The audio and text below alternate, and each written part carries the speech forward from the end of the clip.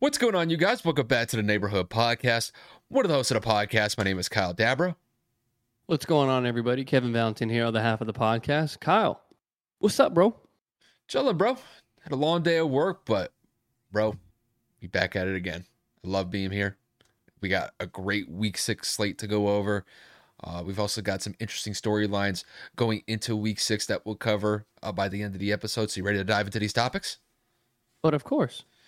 All right, so we're going to cover 4 games of the Week 6 slate here. The first one we're going to go over is going to be the Jets and the Packers. I have to say, this game, when we first looked at the season going into it, this probably would have been a game that we would have really looked at with much anticipation. But the Jets have been off to a decent start, and the Packers have been faltering of late. So they had that crazy London game last week, and the Packers almost lost to the Patriots 2 weeks ago. So the Packers are a little bit unstable right now, and the Jets with Zach Wilson back in the fold, they seem to be getting their rhythm in place. So this will actually be an interesting game to go over. After that, we'll kick it over to the Ravens and Giants game. The Giants have been one of the more surprising teams in the NFL so far, starting out at a 4-1 record. The Ravens beat the Bengals just this last week on a game-winning field goal by Justin Tucker. So this will be a pretty competitive game. It's really going to be a matchup, I think, of probably Lamar Jackson and that Giants defense, because that Giants defense has been really solid to start off the year. After that, we'll kick it over to the Bills and Chiefs game, which is probably one of the more anticipated matchups that we have this upcoming weekend. I mean, there's not really much to say about either the Bills or the Chiefs. They're pretty much two of the best teams, not only in the AFC, but in the NFL. Josh Allen, Patrick Mahomes, probably two of the top 5 MVP candidates at this point, and these guys have been playing absolutely phenomenal so far. So this definitely looks like a game that's going to be really exciting when we get down to it on Sunday. And then we'll round out the game slate for us with the Sunday night matchup that's going to take place between the Cowboys and the Eagles. Got a huge NFC East battle here. The Cowboys are looking to knock off the Eagles, who are the last remaining undefeated team in the NFL. I think this is going to be a great matchup between Philly and Dallas when that game takes place on Sunday night. After that, we'll kick it to the NFC East, not with the Cowboys or the Eagles, but we're going to talk about the Commanders and some of the comments and some of the criticisms that Ron Rivera levied against Carson Wentz just a couple days ago. I know Kev will probably have plenty to talk about that. And then after that, we'll just kind of do something fun just to round out the episode. Now that we're 5 games into the year, we've seen some teams really have some great wins, some great losses, or some really tough losses. But we're going to focus on who we believe is the best division overall, or what is the best division in the NFL at this point in time. There's some great divisions here, but we'll just try to limit it down to one for each of us as we round out the episode. So let's not waste any more time. Let's dive into this Jets and Packers matchup. Kev, I will say this is going to be an interesting matchup. You know, like I said, on paper a couple weeks ago, this would have been a game that we probably would have bypassed completely. But the Jets and the Packers, this is actually a compelling matchup. The Jets are off to a 3-2 start. The Packers are off to the same start as well. It seems as if the Packers are probably going in a little bit reverse after losing to the Giants in London this past weekend. And they had a very close matchup where they won in overtime against the Patriots 2 weeks ago. So it definitely seems like there's a little bit of instability when it comes to the Packers at this point. And then when we look at the Jets are on a 2-game win streak. They beat the Steelers on the road 2 weeks ago, and then they absolutely beat the brakes off the Dolphins last week. Now, granted, Tua was not playing in that game, and Teddy Bridgewater also had a concussion in that game. So you could definitely say that the Dolphins were playing with pretty much a subpar unit out there at the quarterback position. But overall, the Jets put up 40 points against Miami, and that's a pretty solid feat going into this matchup. But Kev, let's not waste any more time. Let's dive right into it. So when the Jets go up against the Packers this weekend, who do you think is going to come out on top and why? So I'm going to actually go with the upset here. I'm going to go with New York. I think that Green Bay is kind of falling apart at the seams. I think that the Jets are actually outplaying a lot of other people's expectations. Zach Wilson has shown that he can be mobile, has shown that he can pass in the pocket. The Jets have found ways to run the ball with Breece Hall, Michael Carter, and, Corey Davis and, obviously Garrett Wilson are playing exponential right now. I think that both of them are playing a lot better than what people had anticipated as well. And the Jets are over exceeding expectations. people really don't understand is they also have a top 10 defense in the NFL in terms of overall defense. They're averaging 100 and what is it? Excuse me, 205 passing yards per game. They've only allowed 313 total yards as a team, which isn't bad when you consider rushing yards and all these other combinations of where you can rack up yards. They're only allowing 23 points per game, which is not horrible for a Jets team. And I think that Robert Saleh has really coached this team to play well in all facets of the ball. Special teams is playing well. Obviously, you have, the defense is playing good. Zach Wilson is going to get into a rhythm and continue to get better. The running game is playing very well. And I just think that they're overall just playing at such a high level at this moment. I know the record doesn't reflect it, but when you had Joe Flacco in there and, he didn't exactly do incredible, I also believe that when Zach Wilson got there, the offense immediately took a jump to that next level because of Zach Wilson's ability to be mobile and, of course, the accuracy that he has as well. When you go into the Packers side, the inconsistencies at the wide receiver position. 1 week it's one receiver, 1 week it's another. Like last week was Randall Cobb. The week before that was, of course, now I'm going to forget his name. I don't know if it's Watson or Hobbs, whichever one it was at the moment. It was Dobbs, excuse me. Romeo Dobbs. Romeo Dobbs, just it's always somebody that has to take over in a moment, but none of them have been consistent throughout the year. Aaron Jones and A.J. Dillon, we know, are very capable of being downhill runners that can easily put up 150, 175 yards between the two of them. It's just a matter of what rhythm are they going to get in. Are the New York Jets going to get off to a hot start to where Green Bay doesn't run the ball? Is Aaron Rodgers going to overcompensate with his arm and throw the ball 40 times? We don't know. Green Bay truly is the definition of up and down. I mean, they barely beat Tampa, and Tampa was struggling. And then obviously they barely beat a third-string quarterback in overtime. And then last week they lose to Daniel Jones and the Giants, which, no disrespect, I don't believe anybody, including myself and Kyle, picked the Giants to win. And the Giants played great, and they did what they needed to do, and they upset Aaron Rodgers in London. So unless Green Bay finds a way to snap out of it, unless Green Bay finds a way to get back to their culture of winning and, playing efficient, turnover-free football, I think the Jets come away with one here. I think it's going to be a big steal, especially because it's going to be in Lambeau right now. And my gut is telling me to go with the Jets. And every single time I went against my gut to try to be analytical or look at the numbers too much, I really believe that ended up screwing me. So I'll take the Jets here. I won't say it'll be a blowout by any means. I think the Jets will win by 3 to 7 points. I wouldn't be surprised if this was somewhere around the score of 24-28 or 28-24, should I say, Jets.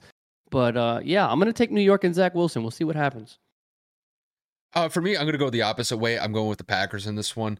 When I look at the Packers, they definitely had some up and down performances the last couple of weeks. Obviously, 2 weeks ago against the Patriots, they really struggled. I mean, granted, they did get the win, but it took overtime to go get that, which was kind of surprising. And I'm a Patriot fan, and I was actually surprised we were that competitive in that game. And then when you look to last week, I mean, look, the Packers got off to a great start against the Giants. It's just the Giants completely shut them down in the second half, and they weren't able to move the ball effectively at all. So you got to give the Giants some credit there in that regard. But I think the Packers, when they go up against the Jets this week, I think that they have the advantages, and I'll lay them out here. When I look at the Packers, they've been struggling the last 2 weeks, but I think the one thing that I could stand out from the Packers specifically is even though that they've had some issues on the offensive side of the ball with just the chemistry between Aaron Rodgers and his young receivers, they have been able to move the ball effectively. It just hasn't been for 60 minutes yet. And I do believe I think that loss against the Giants last week probably set that tone in motion where they got to look at each other in that locker room and essentially say, guys, we got to be out there for 60 minutes and we got to go balls to the wall. We can't let drives go unfinished. We got to convert some of these third downs to extend drives and get points on the board, whether it comes in the form of a field goal or a touchdown. The big point of emphasis for me when it comes to the Packers is they have to maintain drives and they have to play a full 60 minutes on that offensive side of the ball. And not only that, you could say the same thing for the defensive side of the ball, just because last week they had a pretty good first half and then they just completely got destroyed by the Giants in the second half. They scored 17 unanswered points, and the Packers defense was just completely bewildered by the fact that game got away from them that quickly in the second half. But I just think, for me, I have more faith in Aaron Rodgers than I do in Zach Wilson. And that's no slight on Zach Wilson. Aaron Rodgers is one of the best quarterbacks in the NFL. And even though that things have been unstable for the Packers so far, I just believe that Aaron Rodgers is not going to make the mistakes that Zach Wilson could potentially make. I wouldn't be surprised if Zach Wilson has a turnover or two in that game against Green Bay. And not only that, I believe this is his first time going to Lambeau Field. So this will be a new environment for him. And he may get uncomfortable just based off the fact that the Packers could bring a pretty good pass rush. And if he's not able to adjust to it properly, there's going to be some opportunities for the Packers to take advantage of.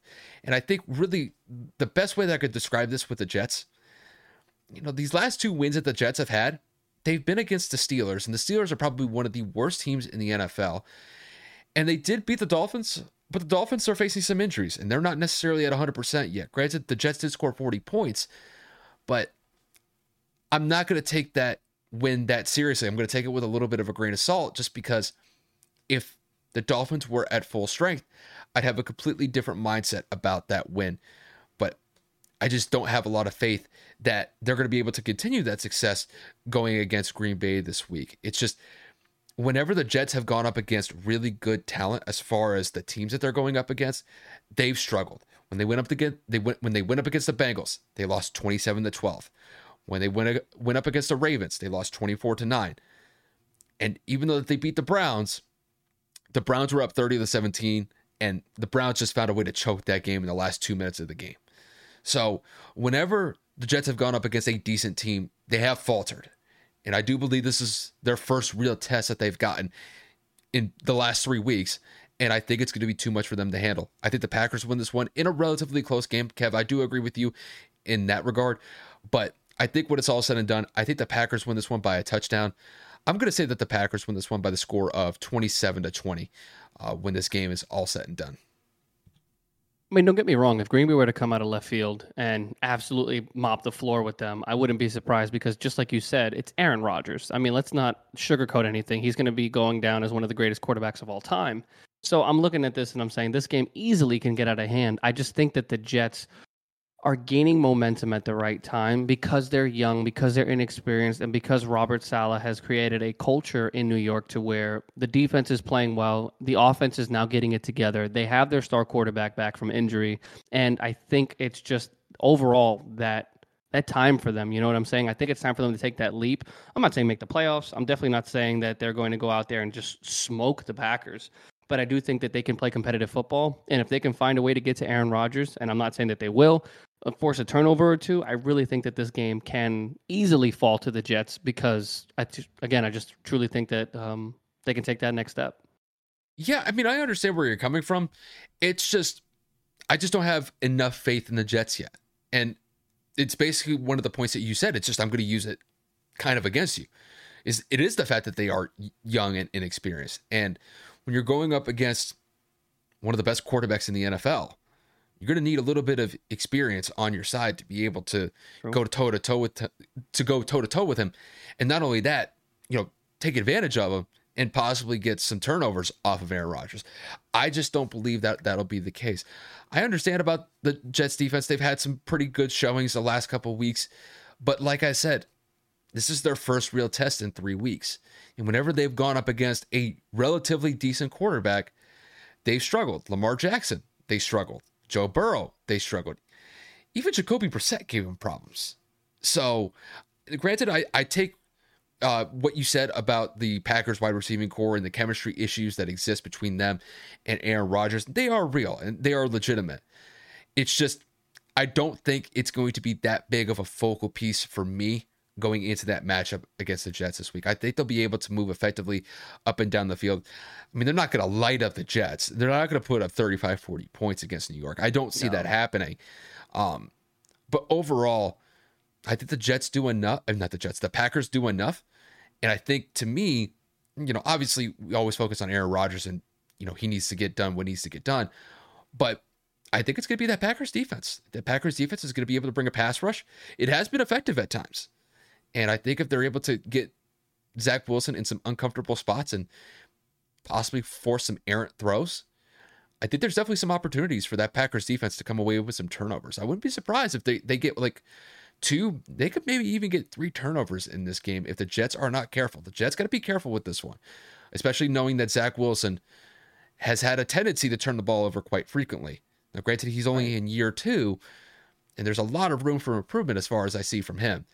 But I think overall, I think when you just tie in the factors of the inexperience that the Jets have, and you can't say that about the Packers. The Packers have the experience. They have that advantage in this game. I just have a little bit more faith in them than I do the Jets. And you know the crazy thing, you know the crazy thing is, typically like we say, like we could see like either team coming out on top with this one. Yeah. I'm actually pretty stand pat with the Packers winning this one. I mean, it would really take something special from the Jets, for me personally, to see them getting this win. It's not impossible, because nothing is impossible. Anything can happen on any given Sunday. Exactly. But I just don't see it in this one. I think it's very unlikely that the Jets come out on top in this one. But 99% of the time, that 1% could happen. So, right, like you said, any given Sunday. But I definitely think that the Jets have an uphill battle for sure. Facts. And that's actually kind of a perfect way for us to move into the next one. We're actually going to talk about the other New York team that shares the same stadium. Well, with the Ravens going to the Meadowlands, or MetLife, excuse me, I'm sorry. I'm dating myself here. With the Ravens headed to New York and Lamar Jackson coming off of a very close victory on, Sunday night against the Bengals, and the Giants coming off of probably their best win of the season, upsetting Green Bay in London. We're looking here of, could it necessarily be the battle of the two offenses? We know that the Ravens defense has been suspect, but played relatively well last week. We know that the Giants offense can be relatively suspect, but they played pretty solid on Sunday as well. So I'm kind of looking at this and saying, what side is going to give? And I have an idea for myself, but Kyle, I'm going to pose this one to you. Do you think Lamar Jackson can return to MVP form, or will the Giants continue this miracle run? This is a tricky one for me, Kev. I'm not going to lie about this one, because when I look at this matchup, I could see either team winning this one for different reasons. I think if Baltimore wins this game, I think it's simply just because Lamar Jackson is going to put the team on his back and carry that Ravens offense over what I would consider a very stingy Giants defense. And I got to give credit where credit is due. This Giants defense is not to be trifled with. The Giants went to London last week. They played the Packers. And granted, Aaron Rodgers got off to a very good start in that first half of that Packers and Giants game. But in the second half, the Giants shut them down. I mean, the Packers scored no points in the second half, unless you consider that safety, which was basically just a symbolic drive at that point. It really didn't mean anything. The Giants had that game well in hand, even though that they gave up those 2 points at the end of the game. And it really is shocking to say that the Giants have been this good, despite the fact that I don't have a lot of faith in their offense when it comes to Daniel Jones, because he turns the ball over damn near every game. Now, Saquon's having a great start, but just that Giants offense, to me, it's up and down, because you never know what you're going to get with Daniel Jones. And that's what kind of makes this game interesting, is will that Giants offense be able to muster enough points against the Ravens, knowing that the Ravens have a pretty tough challenge when they go up against that Giants defense. And the way that I see it, Kev, I'm going to go with the Giants on this one. I don't have a lot of faith here, and I could definitely make some points about Lamar Jackson carrying this team on his back, but I'm going to go with the fact that I think this Giants defense is well equipped to be able to slow down Lamar Jackson. I'm not saying stop him. Like, Lamar's going to get his points on the board. Like, the Ravens are going to get what I would say probably 2 or 3 touchdowns in this game. But I think it was a point that you were making earlier, that Ravens defense is suspect. And granted, they did play pretty well against Joe Burrow and the Bengals last week, but I take that performance with a little bit of grain of salt, just because the Bengals have been inconsistent, to say the least, this year. They have not been the same team that we've seen them based off what they did last year when they went all the way to the Super Bowl. I think when it comes to the Giants defense, if they're able to contain Lamar Jackson, if they're able to hold him to, let's say, 75 yards rushing, just because I know that Lamar Jackson is going to be a decent ball carrier for them. Same thing goes with J.K. Dobbins. If they're able to contain those two, and they force Lamar Jackson into a situation where he has to pass for that Ravens offense to win, I do believe that is a best case scenario for the Giants, because the Giants were able to do that last week against Aaron Rodgers and stifled that Green Bay offense to, like I said, shutting them out entirely in the second half. And I think as far as their offense is concerned, their offense just has to do enough and not turn the ball over. If they turn the ball over in any way, shape, or form in this game, I think the Ravens win this one. But I do expect that the Giants are going to be able to continue what they had against the Packers last week, not turn the ball over, and maintain drives to either get field goals on the board or best case scenario, you get touchdowns on the board. And that's what the Giants were able to do last week in that second half against the Packers. They were not only able to put field goals on the board, they put up touchdowns. And I think that's absolutely critical here. So they got to convert on those third downs. They got to win the battle on the line of scrimmage to be able to win this game. Like I said, this is a very close game the way that I see it. This was not a game a couple weeks ago that I would have looked at with much anticipation just because I didn't think the Giants were that good to begin with. I would have said Ravens all day about 5-6 weeks ago. Can't say that anymore. This is a very evenly matched game, and I'm going to favor the home team in this one. I think this is going to be a very close game. I think the Giants win this one by about 4 points, and I do not believe this is going to be a high-scoring affair. I think when it's all said and done, I think the Giants win this one 24-20. This is going to be a very close game. It's going to be a very competitive game, but I'm going to go with the home team on this one, and that would improve them to 5-1 in the season.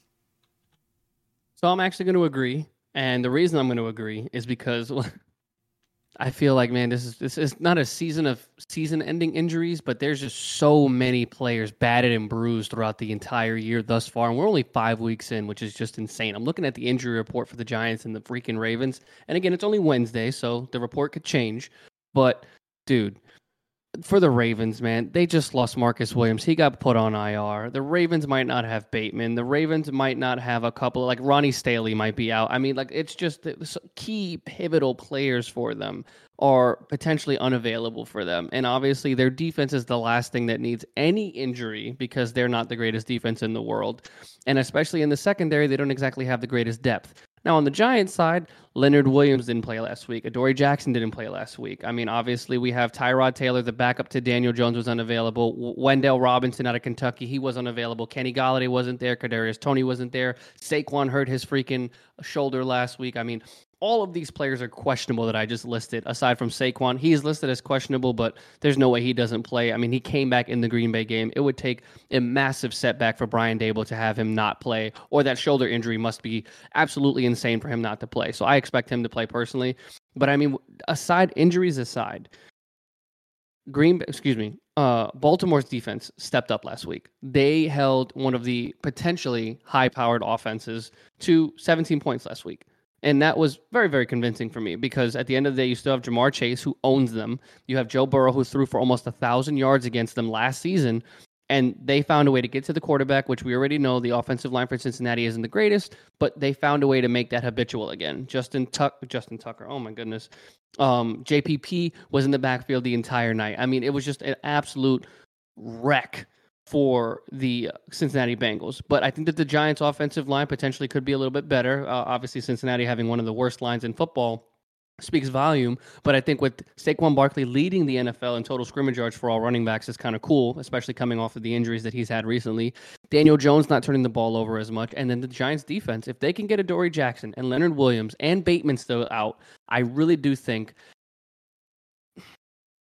think the Giants can pull this off. I think this is probably one of the best teams they've played thus far this season, especially because the one game they played against a division rival, which was the Cowboys, I'm talking about the big game, they were within a few points. And if I'm not mistaken, I think it was a touchdown because they lost 16-23. So I'm looking at this and I'm saying, this is the chance for them to show, you know what, this isn't a fluke. You know what, we are better than people are giving us credit for. We beat bad teams, yes, but we deserve to be in the conversation for one of the best teams in football.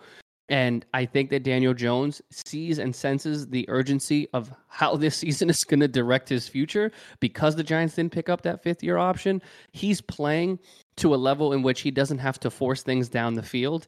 And granted, he needs to be given a lot of credit because the receiving core for this team has been lackluster and injury-prone, and he's finding a way to keep the ball away from the other team.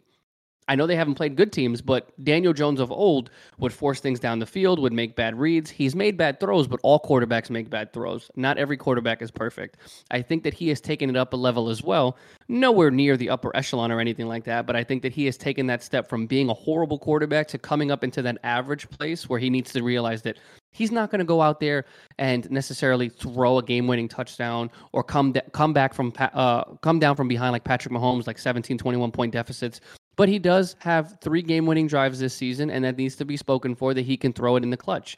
So as long as Saquon can get his chunk of change in yards, as long as Daniel Jones keeps them away in terms of keeping the turnovers away, and then the Giants' defense can take advantage of the Ravens, and the Giants defense can find a way to limit, and this is a hard thing to say, limit Lamar Jackson, I think it's going to be a really good game. Now, I agree with Kyle. I don't think it's going to be a shootout by any means, but I do think that the Giants will have a close victory, except I'm going to flip this, and I'm going to say that the Giants win a nail biter, like a really, really tight one, because we don't know if the receivers are going to be available this week as well.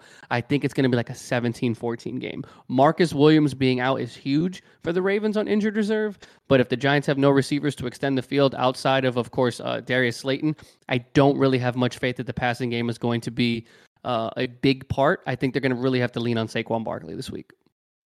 Yeah, and I think really when it comes to the Giants offense at this point, their bread and butter has been with Saquon. And Saquon, the best thing that I could say about him is he's been available. And the last couple of years, you can't say that because he's just been riddled with injuries left and right. But when it comes to the Giants offense, I got to give credit to their offensive line. Their offensive line has been very solid to open up run lanes for Saquon to exploit.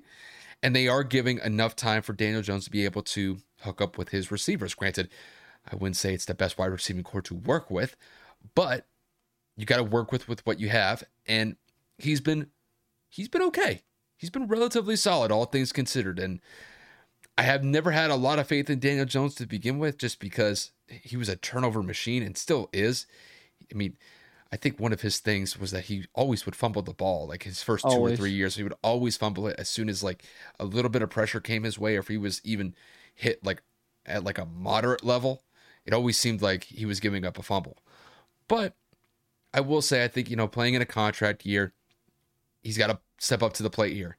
And so far, he's been solid. But I think when it comes to the Giants, I think really the catalyst for this team has been their defense. Their defense is what has kept them in it, as far as I see it, because they're not giving up 30, 35 points a game. A lot of these point totals that they're giving up, they're in the high teens and maybe the low 20s. It's a lot better than giving up 25, 30, 35 points. So, you tie those factors in.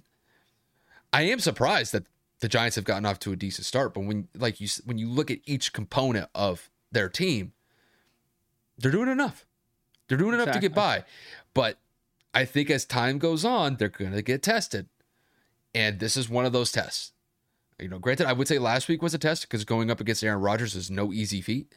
And they were able to, like we both weather said, the storm despite missing a couple of their key defensive players. And show some perseverance, to be able to come back from a 20-10 deficit and score 17 unanswered points. I don't care about the last 2 points.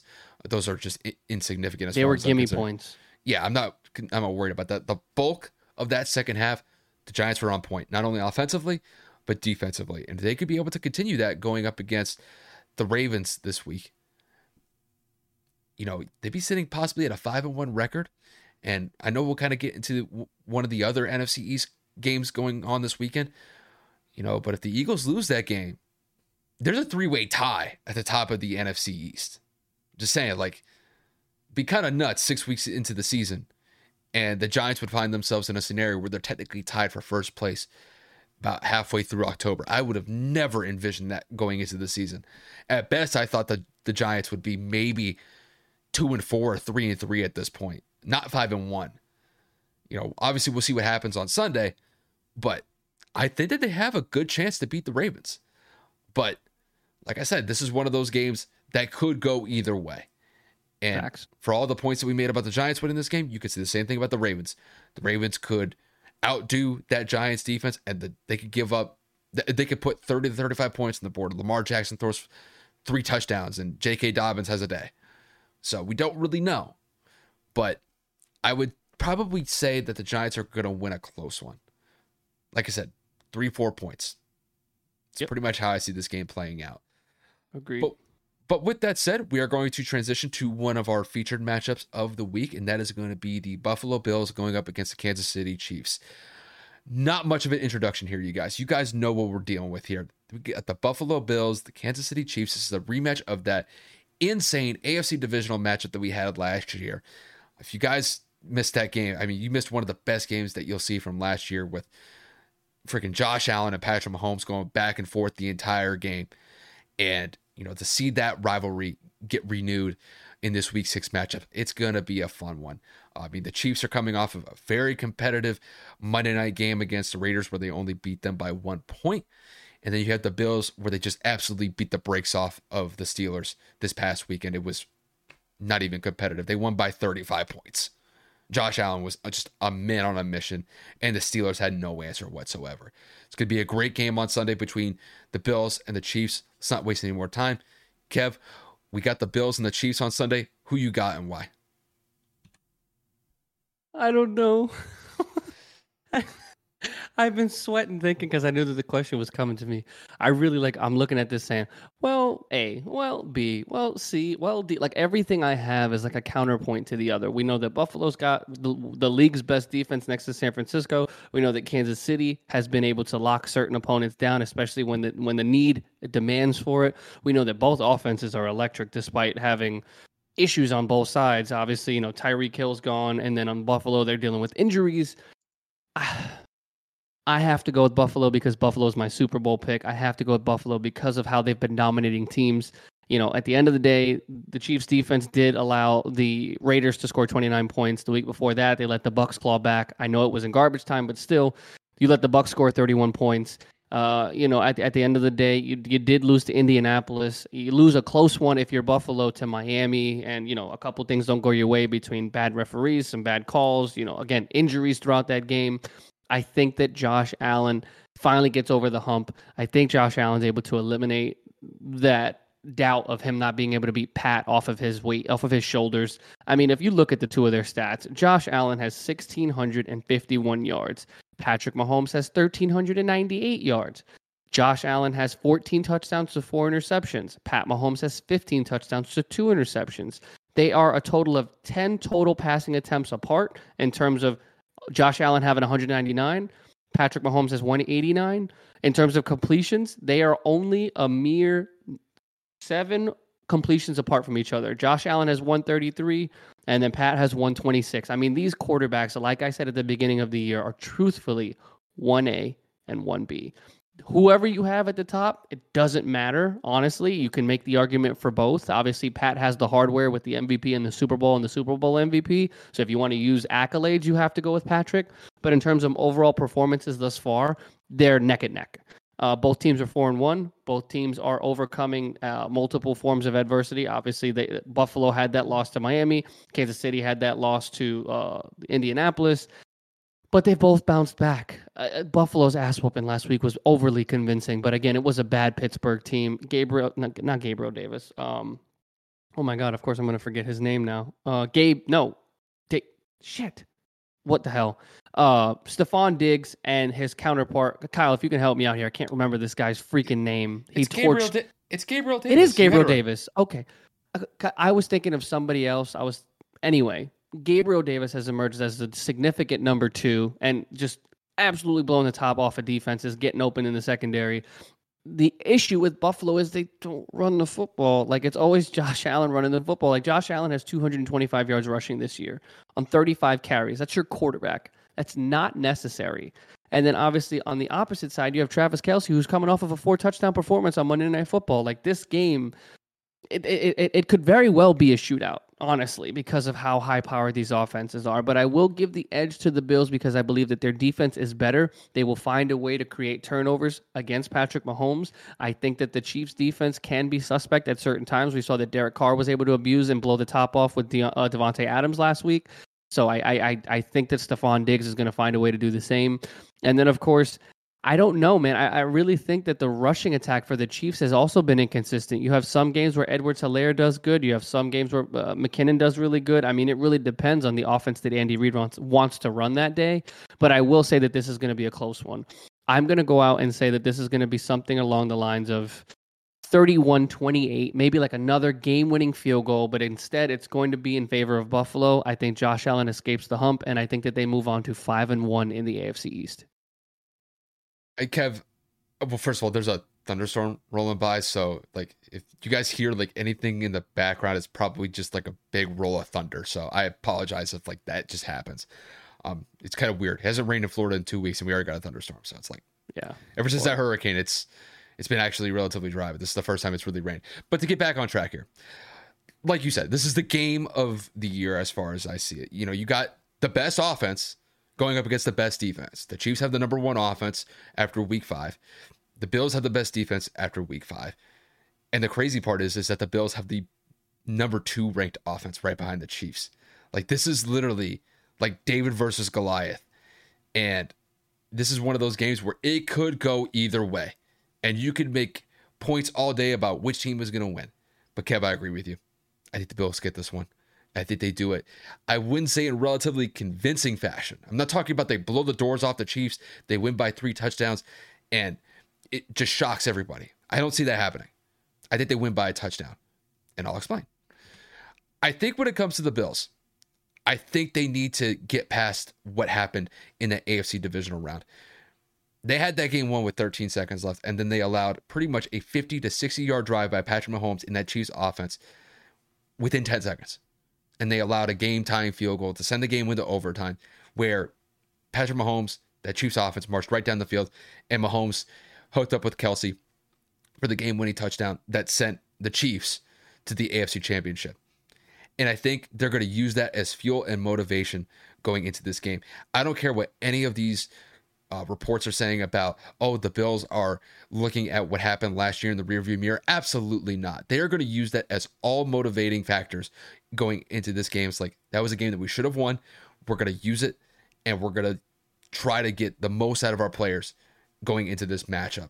And I think when it comes to that Bills defense, I'm going to focus on them for a second here, because let's face it, they are dinged up. This is not necessarily a Bills defense that's at its peak power, just because, Micah Hyde, for example, he's out for the rest of the year.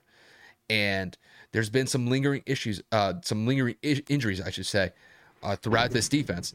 And I think overall, when it comes to how the Bills are going to be able to counter that, I think they just have to, play bump and run coverage with those Chiefs receivers. And it's going to be very difficult to be able to counteract the Chiefs receivers and their wide receiving, the elements that they have at their disposal, just because, like I said, the Chiefs have the best offense in the league, and they've been able to put up 30 to 35 points consistently on any given Sunday.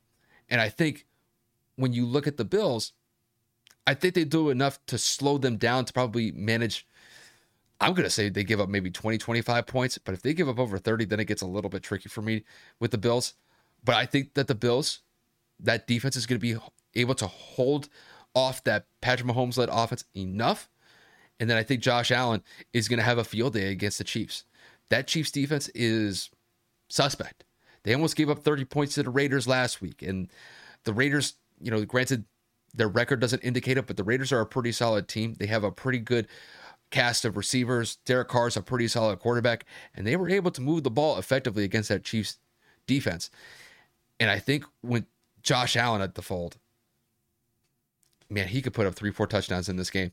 I wouldn't be surprised if Stephon Diggs and Gabriel Davis, we'll see what happens with Dawson Knox. Dawson Knox is probably going to be questionable going into this game, but they got some great targets to be able to throw to. Isaiah McKenzie's another one. I will say that the Bills definitely have the requisite pieces to win this game, but it's just going to be a great game. I think it is going to be a shootout, like you said, Kev. I think when it's all said and done, I think the Bills win this one by about a touchdown. I'm going to say the Bills win this one by the score of 31-24. I just have too much faith in Josh Allen at this point, and it's not to say that I don't have faith in Patrick Mahomes. I do. I just believe that Patrick Mahomes has a little bit more of a difficult challenge going up against that Bills defense, because I think that Bills defense is better, and I think that points are going to be tough to come by in certain stretches of the game for the Chiefs, where I think when you look at the Bills, that is not going to be the case. I think the Bills are going to be able to effectively move the ball up and down the field. It's just whether or not that they can cash in on those third down conversions and extend drives. If they do that, they should win this game by about a touchdown like I outlined, and they would improve to 5-1 on the year. Hey, sidebar tangent. Let's be honest. This game could come down to a referee call. We have seen horrible calls this past weekend in terms of roughing the passers from the Tampa game, as well as the Monday night game against Derek Carr from the Chiefs on Chris Jones' side. The refs need to do better. This game is too pivotal, too important, too big for it to come down to a shitty momentum shift call. The refs have to be better with all of these illegal motions, illegal shifts, ineligible man down field calls. I've seen that call 50 fucking times more than I've ever seen it called in my life this season. And it's only week 5. And then now this roughing the passer thing is the new fetish we have. And I agree with Chris Jones completely. This needs to be something that's challenged, because what is a defensive lineman supposed to do when gravity is doing what it is supposed to do and you're falling? You can't catch the quarterback if your job is to sack them. And by sacking them, they need to touch the floor. Chris Jones fell on the back of Derek Carr, in which the ball came out first, and he fell on top of him. I understand that the rule is you cannot fall on top of the quarterback, but that is almost a damn near impossible task when you're pushing forward at 340, 350 pounds at full speed, and you land. Where would you like it? You want to touch him? If that's what it's going to be, make it 2-hand touch. Make it 7-on-7. This is the NFL. Contact is going to happen. If you're looking for flags, like Josh Allen was looking for a flag, I believe last week, it was last week, where he pointed at the referee, and I didn't think that was a roughing the passer call either, but I thought maybe it was a bad call. It's now becoming a reoccurring thing, 2 consecutive weeks in a row, in which that decided a couple of games that easily could have swayed in the Raiders favor, and they ended up choking it because of play calling, not because of that call. Then you have the Tampa game where Atlanta was driving in the second half, if not the fourth quarter, and Tom Brady gets a first down at 15 yards, and they keep the ball away from Atlanta to close the game out and hold on to that victory. Josh Allen gets that call 2 weeks ago, and that ends up pushing the ball forward for Buffalo to take the lead as well against Baltimore. A lot of different things here. A lot of different factors. Obviously, it's going to be a big game no matter what. It's going to be a very entertaining game. I just wanted to make the notion and the point. Kyle and I had talked about it before we recorded, and we talked about it after the games on Sunday and Monday. That call has to change drastically. The refs have to do better. And we've seen some bad calls. We were very into football and around during the... Excuse me, I have a hair, like my dog's hair is like in my mouth. I don't know how. We have seen the replacement refs. We have seen horrible calls in the playoffs. I mean, we were alive for the tuck rule and so many things. It's like the missed call in the NFC Championship with the Rams and the Saints. That was atrocious. That should have been called. All I'm saying is, like I said, the refs have to be better. They have to be on their A game. This game is too important for the league's success for it to come down to a shitty call. It's going to be a close game regardless. I just hope that the refs are on point this game. Well, yeah, I think when it comes to how the game is being refereed, I think it's obvious after what happened to Chris Jones and the Chiefs on Monday night that the protection of the quarterback has gotten to a point where it's just outright ridiculous. It was kind of funny because I remember I was watching a segment. I remember Kevin Hart, he went to ESPN a couple years ago, and he was kind of making his rounds in some of the morning shows that ESPN has. They Get Up. I think he was on First Take. He was probably on a couple other ones. This was a couple years ago.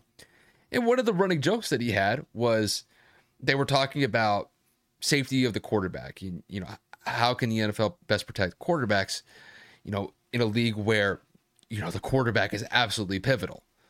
Well, he kind of made the joke of like, all right, I'm going to have the defenders literally pick me up and then slowly bring me to the ground. And then I'm going to put a pillow on the ground. I'm going to put a blanket over him. And I'm going to make sure that homeboy is read a bedtime story. And then that way, you know, the refs won't be able to throw a flag. Gotta make sure he's tucked in, bro, before you get 15 yards. Exactly. You know, that was kind of the joke that Kevin Hart had for how far the NFL has gone to protect the quarterbacks. And for me, I think it's gotten absolutely ridiculous because when it comes to defenders, when it comes to defensive linemen, how are you supposed to bring a quarterback down? Granted, I understand there's a certain way that you're not supposed to bring it down just because of, you know, if you're going helmet to helmet, that's one thing. But I mean, if it's just a straight on sack and you got Chris Jones and he's got 300 pounds of human body coming down on Derek Carr in a relatively clean tackle. It was a very clean, it was a very stout tackle. You know, so it was that good of a tackle where he was able to rip the ball out and able to get it. You know, to me, that game was entirely dependent on that play. Had the Raiders won that game, everybody would have looked at that play specifically and said, Chiefs got robbed. Because at that point, I think the Raiders were up 14-0, maybe 17-0 at that point. That was in the first half. Yeah. And it just, those types of plays can change an entire outcome of a game. Now, fortunately for the Chiefs, they were able to bounce back in the second half and win that game. It's kind of like what I outlined earlier this week. But you have to let defenders play. And if they're not, head hunting, where they're trying to initiate contact helmet to helmet. Or they're not diving at the kneecaps of the quarterback. Exactly. I think everything is fair game. When it comes to quarterbacks that roll out of the pocket, and if they get hit, they get knocked down by a defender, what do you think is going to happen? All of that weight that the defender has, it's going to go with them. I remember a play a couple of years ago where Jimmy Garoppolo, he was playing for the Patriots at the time, was rolling out of the pocket. I think they were playing Miami. I forget who tackled him. Jimmy ends up throwing the ball, and then the defender basically kind of puts like his helmet underneath Jimmy's armpit. And as he's coming down, Jimmy lands on the top of his shoulder and sprains his collarbone. He's out like 4 to 6 weeks because of that. There was no penalty called back then, and I think it's because they probably have a little bit more freedom as far as defenders are concerned to be able to knock the quarterback down. But, you look back at that situation with Chris Jones last week, it was absolutely atrocious. Those Kansas City fans were going absolutely ballistic towards the refs, and they had every right to. It's getting to a point, like you said, Kev, it might as well just throw pennies or flags on the guys at this point. That way, the quarterbacks don't have to deal with getting hit. It's either that or run 7-on-7. And you know what? I think it's getting to the point where it's like you said, unless, you hit the head or you're diving at the knees, I think it's fair game. I mean, defenders back in the day, Kev, they damn near murdered quarterbacks with how hard they used to hit them back in the day. Lawrence Taylor was one of them. You could look back at a boatload of defenders back in the day. Michael Strahan. I mean, the list is Reggie endless. White. I mean, they were hellacious. There was no stopping people. Even our era growing up, like the OCU Manuras and obviously the Jared Allens and so many other. J.J. Watt, for God's sakes, that was a monster. Yeah. It's ridiculous. It's getting too soft. You have to let the defenders be able to make plays. And guess what? Are they nice about it all the time? Nope. And sometimes they will inflict a little bit of hurt to go along with it. I'm not saying like they're going to twist a quarterback's ankle or step on their hand, or I'm not talking about that. I'm talking about clean tackles. You're not talking about Ndamukong Suh. No, not at all. No, I'm talking about clean tackles that, hey, it could be a good hit. It's like you said, if you're not head hunting, you're not diving at the knees, hey, bro, it's fair game. There has to be a little bit of consequence when it comes to the quarterback position. You're going up against defenders who are 250, 350 pounds at full speed. And guess what? There's going to be some licks that come along with that. So I don't know what's going to happen. We'll see what happens moving forward. But the way that I see it, Kev, I'm with you 100%. I think the league is getting way too soft when it comes to protecting the quarterback. And like you said, if this Bills and Chiefs game comes down to a penalty call or a controversial call, it's just going to be another point of emphasis, I guess, on, the refs having too much of an emphasis on affecting an outcome of a game. And we saw that with the Chiefs and the Raiders game last week. Hopefully that doesn't happen with the Chiefs and the Bills this upcoming Sunday. But overall, I'm really excited about this game, though, between the Chiefs and the Bills. It's going to be a great game, and hopefully it lives up to expectations. Just based off of last year alone, this game is definitely going to be must-see TV. I wish this game was primetime, though, just because it needed to be, man. It really did. It was a 4:25 game, for this one. But I guess we'll kind of transition into the Sunday night game that's going to take place between two really good NFC East teams. We got the Philadelphia Eagles going up against the Dallas Cowboys. When it comes to both teams, we'll start with the Phillies. They're the home team here. They're the only undefeated team left in the NFL at a 5-0 record. And when you look at the Giants, when you look at the Cowboys are off to a 4-1 start when nobody expected it. Nobody was expecting the Cowboys to be in this position 5 weeks in after Dak Prescott went out with a thumb injury week 1 against Tampa. Kevin and I were some of those people, basically believing that the Cowboys season was effectively over because we didn't necessarily have that much faith in Cooper Rush and that Dallas defense, which has been absolutely incredible to be able to get to the result of being a 4-1 team. So this is going to be a great Sunday night matchup when the Cowboys go up against the Eagles. I know Kev has kind of become like a pseudo Eagles fan just because of his association with his girlfriend, but I think this is going to be a great game when it's all said and done. So, Kevin, to kick this one to you, with the Cowboys going up against the Eagles on Sunday night, who do you think is going to come out on top and why? I got Philly. We looked up the injury report for Dallas. Dak Prescott is on it. He has not been given a status for this game because he was practicing. They are leaning towards, from what we have read, they are leaning towards him being out because they want him to have a full week of practice before he goes into a game. And he was able to grip the ball and throw at practice today. But again, they do not want to rush him back. Now, anything can change. Again, it's Wednesday. Dak could have a perfect day on Thursday, a perfect day on Friday, and they could say, screw it, we'll roll the dice. In my opinion, I think that's foolish. If he's not ready yet, if he hasn't had a full padded, fully associated practice yet, I think that would be silly. You'd be putting your quarterback's future at risk, his health at risk, and your team's ability to win successfully. Because if you change quarterbacks midweek of practice, Cooper's getting first reps, Dak comes in, he hasn't played in a month and a half, that might mess up the entire flow of the team. I think you keep everything that you have right now, you let Cooper do his thing, you see if it's going to work, and if it does, the success continues and the experiment paid off. He played the best football he possibly could because the only loss that they have, he came in the fourth quarter. So you can't say that that one hiccup was because of Cooper. Anyway, to get back to my prediction, I think Philadelphia is going to actually combat this Dallas defense. I think that if Jordan Mailata can come back healthy at the left tackle position, he replaced, if I'm not mistaken, Jason Peters. I think that he is going to be able to be a solidifying force to assist in limiting the pass rush to the Cowboys. We know that is their bread and butter. We also know that the secondary of the Cowboys has been exceptional this season. Overall, their defense is a top 5 defense in the league for a reason. So we know that is going to be a challenge. I think that the combination of the mobility of Jalen Hurts, the running attack of the Eagles in general, which we know that Dallas's defense isn't necessarily perfect at. I think that's their weakest attribute. If I had to give them one flaw, is stopping the run. We know that Philly is one of the better running teams in the league. And of course, the development of Jalen Hurts and how he's ascended into the MVP conversation this season because of how he's been able to move the ball effectively, not just to A.J. Brown and Devontae Smith, but to everybody on that offense.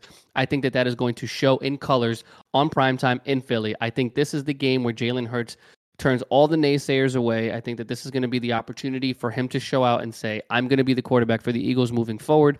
And I think A.J. Brown has a very, very, very big game. We all know that Trayvon Diggs is hyped up, had 11 interceptions last week, is a very physical and aggressive corner, but we also know that he likes to take the gamble in terms of always going for the interception or misreading and trying to jump or undercut a route. We saw it last week with Cooper Kupp where Cooper ran across the field and Trayvon tried to cut underneath and he missed. If A.J. Brown gets just an inch of separation because of his physicality, height, and strength, I think that he could potentially abuse Trayvon Diggs because I think that he is just an overall better receiver and a better matchup for himself in terms of being able to come down with the ball, going 50-50 in the air.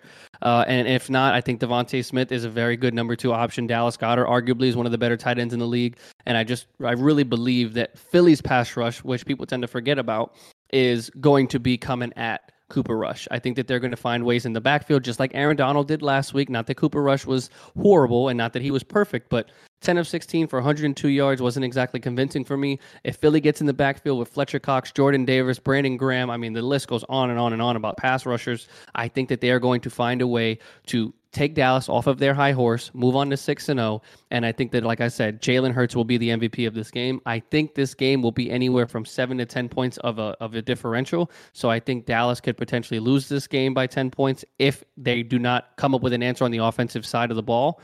So this could be anywhere from 35-24, maybe even 35-24. I said that twice now, excuse me. 21-31, something of that nature. I think that Philadelphia takes this wholeheartedly, and I think that they have the capability to actually go out and really blow the doors off of it if possible. I think overall, Kev, I'm with you. I think I got to favor the Eagles in this one. And I think for me, it's pretty simple. Like when it comes to the matchup of Cooper Rush and Jalen Hurts, I got to favor Jalen in this one. And I understand that, when you look at the Cowboys' success this year, Cooper Rush has definitely been a part of it. He's definitely I would say, done enough to get them to this point where they're 4-1. But it has been their defense. Their defense is, I believe, the second best defense in the NFC. I believe the 49ers have the number one defense in the NFC. The Cowboys are right behind them. So, if Jalen Hurts in this offense with that Philly has are able to overcome that Cowboys defense, which has been surprisingly good so far, got to give them credit in that one. I think when it comes to the Eagles here, I think the Eagles should probably look at something that exposed the Cowboys in week 1. That was the only game that they lost, and it was against Tampa. Tampa was able to effectively run the football against Dallas's defense, and Leonard Fournette had one of his best performances throughout the entire year so far against that Dallas defense that has been very solid so far. And I think when you look at how the Eagles run their offense, Miles Sanders is going to be a big key for me here, just because, when it comes to Jalen and the read option, obviously Dallas is going to have to contend with that. But I think there's going to be some ample opportunities for Miles Sanders to possibly hit some run lanes and get good chunks of, 6, 7, 8 yards, and maybe potentially break out some plays where he's able to get 15, 20 yards a chunk. When I look at the success that the Eagles offense has had, it's been a balanced effort. Obviously at this point, I haven't seen a game where Jalen just is carrying the offense and he's done it single-handedly to get them a win. It's really been a balanced effort here with a little bit of Jalen, a little bit of Miles Sanders in the backfield. Then you tie in what A.J. Brown and Devontae Smith can do alongside Dallas Goedert. This is a very potent offense, and it really does seem as if each focal piece of the offense isn't really overdoing another piece of the offense. It seems very complementary. And I think by and large, when it comes to the Eagles, that's what's made them successful. And not only that, their defense has been playing up to snuff. They've been able to bring effective pass rushes, and they've been able to turn the ball over. Probably one of the biggest games that they had this year was against the Vikings on Monday night just a few weeks ago, and they were able to turn the ball over constantly when they were going up against Kirk Cousins. Now, when it comes to Cooper Rush has been very solid with not turning the ball over. Through the first 5 games, or I should say the first 4 starts that he's had, he hasn't turned the ball over yet, hasn't thrown an interception. Now, granted, Dallas's offensive scheme really isn't focused on Cooper Rush here. He's definitely a piece of it, but it's an effective run game as well with Ezekiel Elliott and Tony Pollard. And by and large, the Cowboys have been largely successful running a very methodical offense and really relying on their defense to get wins here. But I think this is going to be one of those games where I think the Cowboys offense is going to struggle to move the ball up and down the field. And I think this could be the first game that Cooper makes some mistakes and there's going to be some turnovers as a result from it. And overall, I just think that Eagles defense, they have the requisite pieces to be able to slow down that Cowboys offense.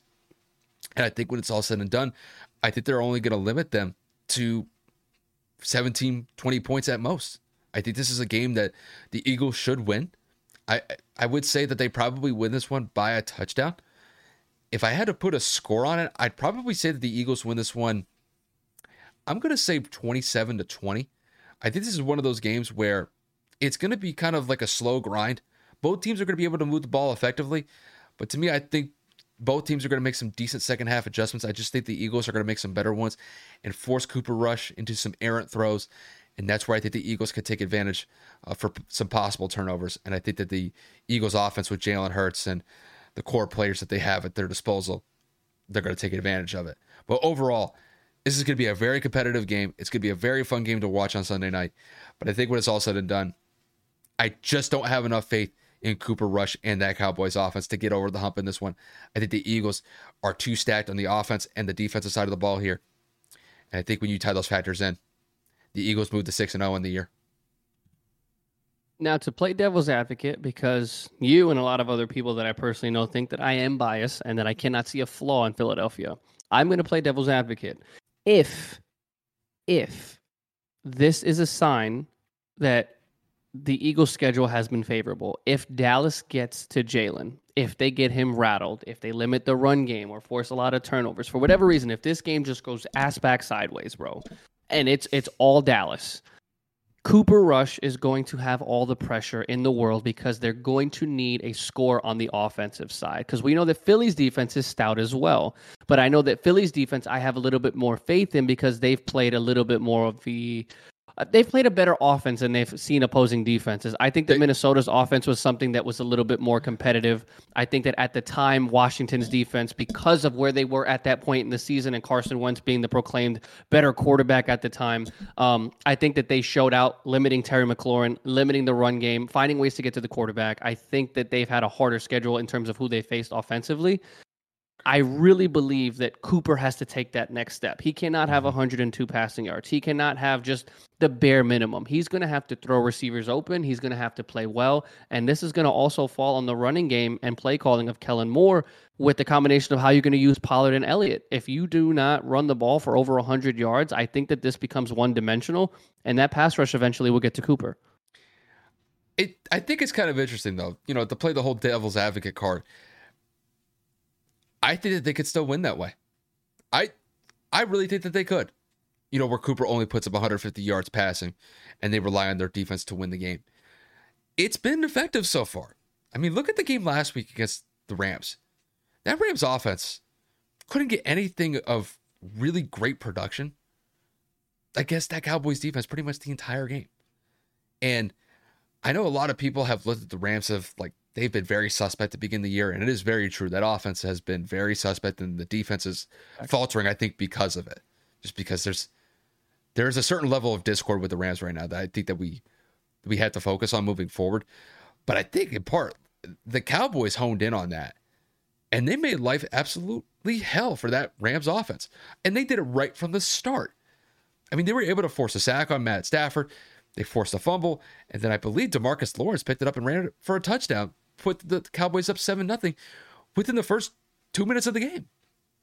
And if the Cowboys defense is able to do that effectively against Jalen Hurts, I'm not talking about stripping him and they run it back for a touchdown within the first 2 minutes of the game. All they have to do is just get enough pressure to where he's got to chuck the ball out of bounds or he's going to make a very contested throw. The Cowboys defense has shown me enough where they could keep themselves in a game just based off of what that defense could do in stifling the opponent's offense that they're going up against. And I will say that, when it comes to the Cowboys, that Rams one was a good test for them, but they've had other tests as well. I mean, against Tampa in week 1, granted, they did lose that game. They only gave up 19 points.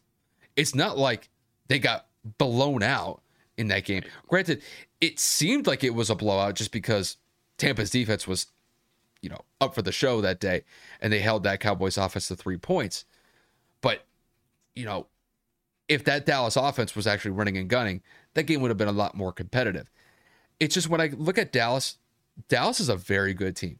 And I will say, when it comes to that Giants game in particular, similar type of outcome. The offense put up enough points on the board, and I believe that Cowboys defense held the Giants to 16 points on the road at MetLife Stadium. Very difficult to do.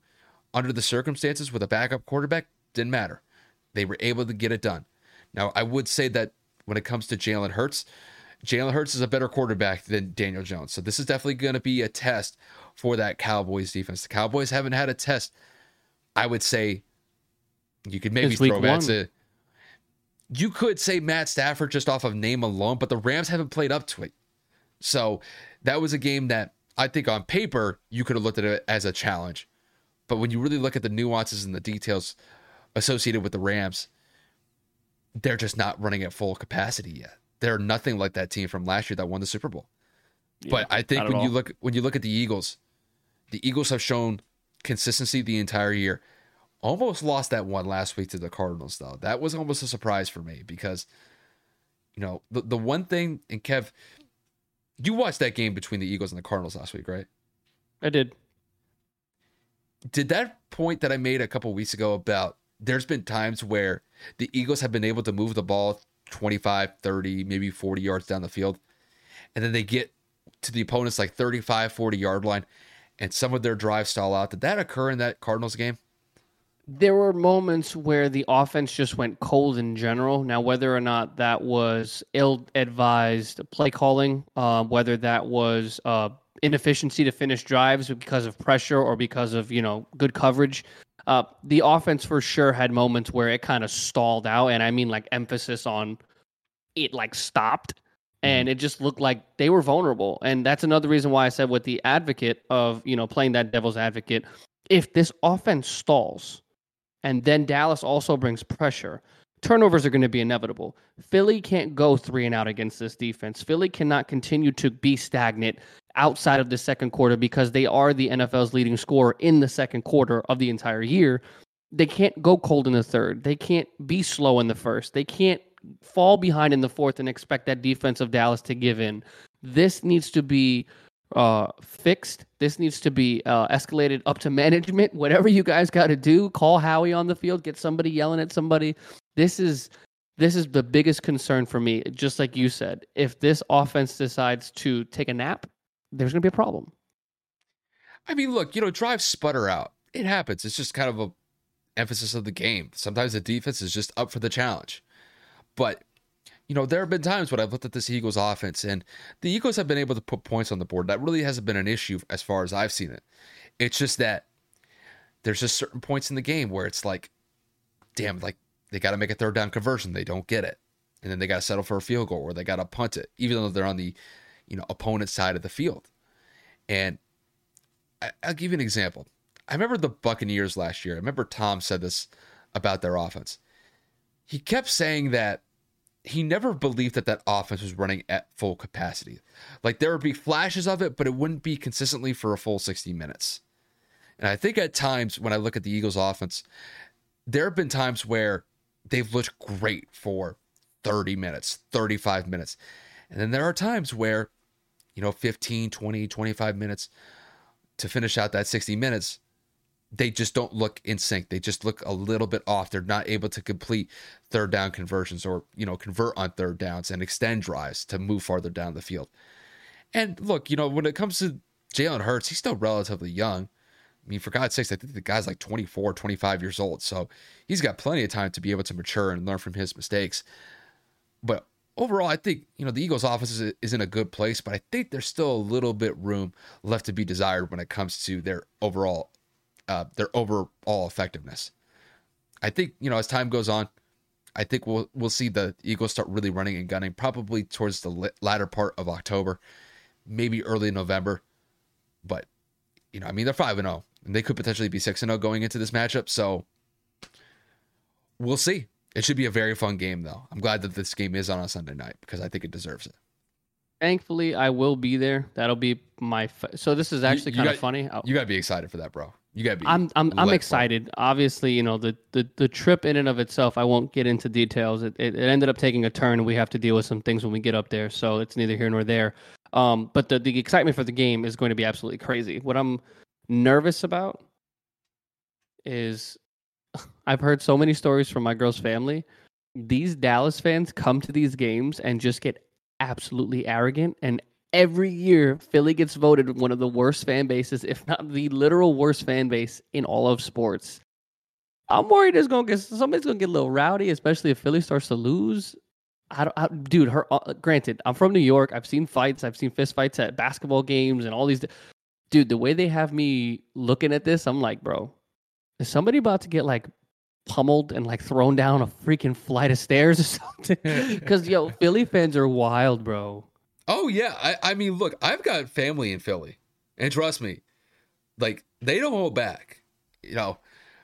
I mean, I will say this: when it comes to this year specifically, they've actually probably been relatively tame, all things considered, just because the team is winning. But I mean, when things go bad, it gets ugly. It gets ugly. It turns quick. So, I mean, the only thing that I've seen like this year where it can get ugly very fast if you're like a Philly fan, look at Denver. Look at the fan base and how quickly they've turned on Russell Wilson. I mean, they are ruthless with the boos against Russell Wilson. And, it's the same thing when it comes to Eagles fans, especially when the team is not doing well. They do not hold back. Bro, they'll probably start chucking stuff at the Eagles if they screw around and mess up some games. Like, especially if they go on a losing streak. Yeah, those fans do not hold back. So I got the family to prove it. So yeah, it's again, it's not a genuine fear. It's just what's about to happen?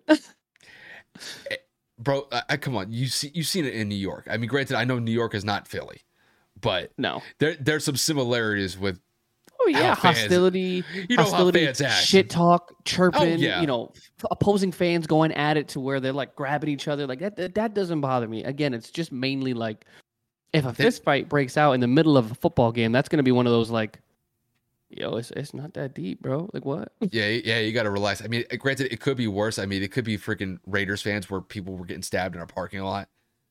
Because I mean, I didn't even know about that. My oh God. yeah. When it comes to those Raiders fans, not only does it get scary, it gets kind of violent, and not like violent like with the Bills and where the Bills fans literally just chuck each other on tables and break them and do a whole Flaming bunch of tables. oh, I'm sorry, flaming tables. They stepped it up a notch. It used to be just regular old tables. Now that the team's It's been that doing way. good. It's been that way for a little bit. Not only that, they're chucking dildos on the field during a game. I saw That fan base is wild. Ridiculous. But Phillies is up there. Philly has some claim to fame though.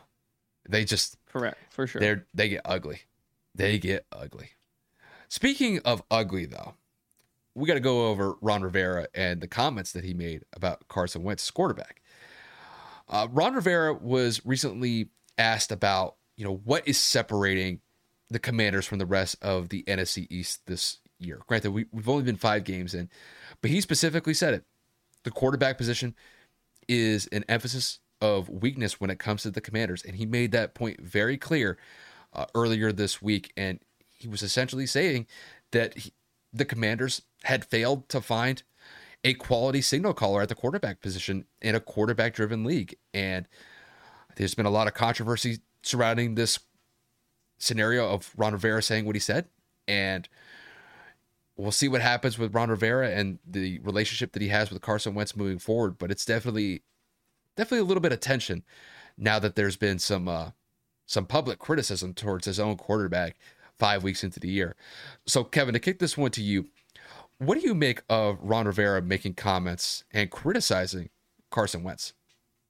Let me be clear. Obviously, if you guys watch this show, I'm not someone who defends Carson Wentz by any means, ever. Always bashing him, making jokes, making fun of him at some point. So for me to go out here and defend Carson Wentz, this has got to be a big enough story for me to actually come to his aid. As a player in the league, Keyshawn Johnson said it best. You are instructed as an NFL player, as an athlete, never bash your coach, never bash the staff, never bash your teammate. It always leads to something wrong. You get benched. It's just common courtesy, right? Why aren't coaches held to that accountability? If you are being protected by 53 men on that roster, why is it that you single out one person? Last I checked, Ron Rivera is supposed to be a defensive-minded coach. Last I checked, Washington is in the bottom tier of total defense. Last I checked, their running game is in the bottom tier of rush offenses. Last I checked, Carson Wentz has been sacked a multitude of times, upwards of the total of Matthew Stafford and Matt Ryan. So when you're really looking at it, what are you doing to help your quarterback? What system are you running to provide him? What are you doing on the defensive side of the ball as a defensive-minded coach to get your quarterback more opportunities? I know that they're missing Chase Young. Obviously, he tore his ACL later in the season last year. He's expected to return at some point. There's no timeline, but until then, you're 1-4. The quarterback position gets the blame, gets the glory for every single decision ever made, even if it's not his fault. Now, I'm not saying Carson isn't to blame for a lot of the miscues that have been happening down there in Washington, like I warned everybody, but for you to single out just the word quarterback, the question was asked, what was it? Hold on. When asked Monday, what separates the rest of the ascending NFC East from the Commanders, his immediate response was one word: quarterback. And I find that to be absolutely comical because the reason the other two competitive teams in the NFC East are winning are not because of quarterback play. Dak Prescott's been hurt. Daniel Jones has been playing average football. It's been Saquon Barkley in the defense. For Dallas, it's solely been the defense. How are you going to say quarterback is the reason you're losing? The reason that they're winning is because the defense of every team in the NFC East is upwards of within the top 10. Philly's up there, Dallas is up there, and New York. What's the problem here? You're not forcing turnovers. You're not stopping the run. You sure as shit can't stop the pass. You've allowed 28, 29 touchdown passes in 5 weeks already. Well, what are we talking about here? Carson is definitely to blame. I am not saying that he's not. But for you to just throw quarterback under the bus, how can you defend that? How can you, as a head coach who's been in this league for so many times, and as a valued and respected member of the NFL community, you've never done that. I mean, were you bashing Cam when he lost the Super Bowl for his reaction after they lost to Denver? What happened to all the quarterbacks that you've had in the quarterback carousel you've had over the last couple of years? Alex Smith, Taylor Heineke, Ryan Fitzpatrick. The list goes on. It's not just Carson's fault. Maybe you're the problem. You can't seem to win in Washington. So for you to just blame one focal player, especially in the media, you didn't say that in the locker room. You have to go and apologize to Carson, who's already had to deal with public humiliation in Indianapolis when Jim Irsay said that they didn't have faith in Carson, or however he worded it. Of course, it's a paraphrase and a personal opinion on what I interpreted that to be. And I'm not defending Jim Irsay at all, no matter my personal feelings towards Carson. As an owner, as a coach, as anybody within the organization of a leadership position, you should not single out a player. Now, if a player breaks the law, if a player were to do something on the field that is absolutely unacceptable, that's a whole different conversation. But for poor play, you went out and traded Indianapolis for Carson Wentz. You went out and gave up capital. You took on $33 million of cap hit this season. That's your decision. You had to sign off on it as the head coach. So for you to put all this on Carson's shoulders is definitely not fair. And I think that Ron Rivera, I don't know if it's a fine, disciplinary action. I'm not saying a suspension, but you may have lost the locker room with that comment, because you don't come at a special teams player. You didn't come at a third string linebacker. You came for the starting quarterback of this franchise. And I guarantee that did not sit well with the 52 other men on this roster. And that might bode for his immediate firing either this season, if not midseason, if Washington doesn't turn it around, because we saw Matt Rule get fired early. There's nothing stopping this organization from saying, you know what, Ron, you've had your years, you've had your chances, you've had a multitude of quarterbacks. We can't do this anymore. So I think Ron Rivera sealed himself to get canned pretty relatively soon. Kev, there's not really much else I could say. I think when it comes to the criticism that Ron Rivera had for Carson, I don't think it's unfair to say like he has the right to be able to levy criticism against Carson, but to do it in such a public manner and to really focus on the quarterback position as like the reason why the team is struggling, I think it's really just a missed opportunity of really what is ailing the Commanders at this point. And to me, it's relatively simple. It's the fact that their defense is giving up about 25 points a game, which is worse than the NFC East, by the way. When you look at all of the NFC East teams, the Commanders are the only team that have given up over 100 points throughout the first 5 weeks of the year. The other three teams, which include the Cowboys, the Giants, and the Eagles, have not hit that mark yet. So it really is a point of emphasis when it comes to the Commanders. They are giving up points. And not only that, like you said, Carson Wentz is getting sacked hellaciously. They are the third worst team as far as sacks allowed. They've already given up 20 sacks in 5 games. That's average of 4 per game. I wouldn't be surprised that total goes up going into this weekend. It's just a tire fire situation with the Commanders. They've lost 4 straight games. Their offense is sputtering because Carson can't be protected, and he's putting up some pretty errant passes. Kev, you have experience with that, with him being a Colt last year. And I think by and large, the Commanders really aren't that viable of a team. And not only that, it's just, when it comes to the Commanders, they don't really strike fear into you, whether it's on the offensive side of the ball or the defensive side of the ball. And, when you're in a division like the NFC East, you can't come out here and say comments like that. There's a lot of other issues that are ailing this team. And, granted, the quarterback position may be one of them. And I'm not saying that Carson is without sin here. He has definitely made some pretty bad decisions. He's turned the ball over. But it's not on him solely. It's the offensive line. They're not doing their part. The defense is giving up points. And you combine those factors together, that's why they're sitting at a 1-4 record. And there's a very good chance that Ron Rivera is probably going to be let go. Whether it's in season or after the season, we don't really know yet. But, Kev, I think I'm with you 100% on this one. I think this may be like one of the nails that you might be, putting in the coffin for Ron Rivera's job as a head coach with the Commanders. We'll kind of see what happens for the rest of the year, because there may be more instances that lead to his eventual firing. But, as far as I see it, I think what he thought he was doing was he was assessing the issues on the team. I think to just focus it solely on the quarterback spot, I think he missed the mark on that one. I think when it comes to the priority of issues that are surrounding the team right now, Carson is near that, but their offensive line. Their offensive line needs to be addressed immediately. They're giving up way too many sacks, and they're essentially right alongside teams like the Rams and the Colts with the amount of sacks that they're giving up every game.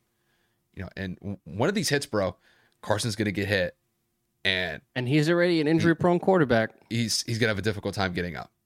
So, those hits are starting to add up. I wouldn't be surprised if the Commanders give up 50-plus sacks this year. I mean, they're already damn near halfway there, and we're not even a third of the way halfway through the season. Yep. Yeah, so I think Ron was definitely off the mark here. But am I going to crucify the guy? No, not at all. No, I'm not going to do that. I'm not going to do him like that. But I just think that his comments were a little bit misguided. I'll just kind of leave it at that. Yeah, and like I said, regardless of the outcome of his tenure in Washington, we all know that he is one of the more respected coaches in the league. Oh, yeah. I'm not going to go out there and say he's done this in the past. He's made comments before, but this is just related to his performance as a head coach. When it comes to his personal character, that guy's gone through a lot. I mean, the guy, survivor of cancer and all that. I mean, you could go down the list of just individually, like why Ron Rivera is just an absolute beast. But when it comes to coaching a team, there's a nuance there. There's a distinction. And whatever we say about Ron as a coach, we are not putting that on him as a person. In no way, shape, or form are we doing that. It's just, what he said about the criticism towards Carson. I mean, I understand it. And Carson definitely deserves criticism. I don't think Carson is, above reproach in that regard. He's earned criticism. But, for Ron to point it so directly at Carson, I think that was a little bit off. Agreed. There's a multitude of ways that people can read this situation. They can assess this all differently within personal opinions. But hey, for all we know, people are dictating this as soft as something that was blown out of proportion. I mean, Ron already apologized to the team the very next morning, which was this morning. We all know and love Ron for what he's done, and obviously we've already talked about what he's accomplished as a coach. But for that comment to come out the way that it did when his team is performing as poorly as it is, it's not a good look for him. And it's just, Matt Rule got fired already. Who's to say Ron, if they lose this game after a comment like that, the front office decides to say, we can't have a coach that has no faith in our quarterback. We can't have a coach that lost the locker room. We might have to let him go midseason. So we'll see what happens with that. So, I mean, obviously we don't want to drag this on out, but we do have one last segment to get to. And ironically enough, as we're talking about a specific division, the NFL has always been a league of dominant teams, dominant divisions. Over the course of history, at least within the last few years, the NFC West has been a powerhouse. Obviously, you go and you look at specific divisions like the AFC West recently as the last couple of years. The AFC East has always been something to be not competitive. The NFC East has been something to be ashamed of, a wash, a waste of a division. But this year, things have kind of flopped. Things have kind of altered in the space of, I guess, the reality of the NFL. So Kyle and I are just going to do something really quick and give our thoughts on who we believe to be the best division in the league. So, partner, I'm going to you. Obviously, you're used to your Patriots dominating, and you're used to the AFC East pretty much being a shoo-in, but that's not necessarily the case this year. So what do you think the best division in football is? Kev, I can't believe I'm actually saying this with a straight face. I still can't believe it. I'm going with the NFC East. And when I look at this NFC East from top to bottom, I'm just absolutely baffled. The Eagles are at the top spot at a 5-0 record. The Cowboys are sitting at 4-1. The Giants are sitting at 4-1. And the Commanders are at the basement. They're 1-4. Nobody cares about them. I'm just absolutely amazed that teams like the Giants and the Cowboys are sitting at the position they are 5 weeks into the year. Because I'll be frank, when it came to the Cowboys after week 1, when Dak went out with that thumb injury, I thought that their season was effectively over. I didn't really believe or have faith in Cooper Rush to be able to lead that offense to where they could put enough points on the board to be able to be competitive. And when it came to the Giants have been very inconsistent for the last 5 years. I haven't had a lot of faith in Daniel Jones to effectively lead that offense. And I'll say this, they've proven me wrong. The Eagles I had a little bit more faith in just because the Eagles really had a good run in the second half of the year last year. They ended up going into the playoffs. Granted, they got smacked by Tampa in the wild card round, but you could definitely tell that the Eagles were moving in the right direction. So they were going to be a competitive team regardless going into this year. It's really been the Cowboys and the Giants for me that have just blown me away. I don't think anybody expected 5 weeks into the year that the Cowboys would have the number 2 ranked the number 2 ranked defense in the entire league. I mean, outside of, well, I should say, let me take that back. I think they have a top 5 defense. I think they actually have the number 3 defense. So I think the Bills have a better defense and the 49ers have a better defense. But even with that said, top 5 defense with Dallas, I was not expecting that in any way, shape, or form. And not only that, when it comes to Cooper Rush, you could say whatever you want about the guy. The guy does enough to put that offense in a position to win football games. He's not turning the ball over. He's relatively consistent on hitting the mark with his receivers. And he's extending drives. You tie that in with Tony Pollard and Ezekiel Elliott, with the receivers that they have at their disposal, with CeeDee Lamb, Noah Brown. It's a decent offense to work with. Obviously, we'll see what happens when Dak goes back into the fold sometime, I would say either this week or next week. But, for the Cowboys to be sitting at a 4-1 record 5 weeks into the year, it's absolutely incredible. The Giants, granted, they're a team that I'm still a little bit shaky, just because when they get tested by some real teams, I got to see whether or not they can actually live up to that test. But to start at a 4-1 record and knock off the Green Bay Packers in London last week after being down 20-10 at halftime and essentially going on a 17-0 run to win the game 27-22, they gave up that safety. I could care less about that at the end. But they're a team that has shown a lot of perseverance, and they've shown some resilience. And Daniel Jones has done enough for that offense to be viable. You tie that in with what Saquon Barkley has done this year. He looks like he's finally healthy. And, it's probably been a long time coming, just because the last couple of years he's been just riddled with injuries. But he's taking advantage of the opportunities that he's given, and he's making the most of it. He really is having a resurgent year, and it's leading to success for that Giants offense. Overall, I would have never thought 5 weeks into the year I'd be talking about the NFC East this way. I've always considered them to be a dumpster fire anyway, especially the last 2, 3, 4 years.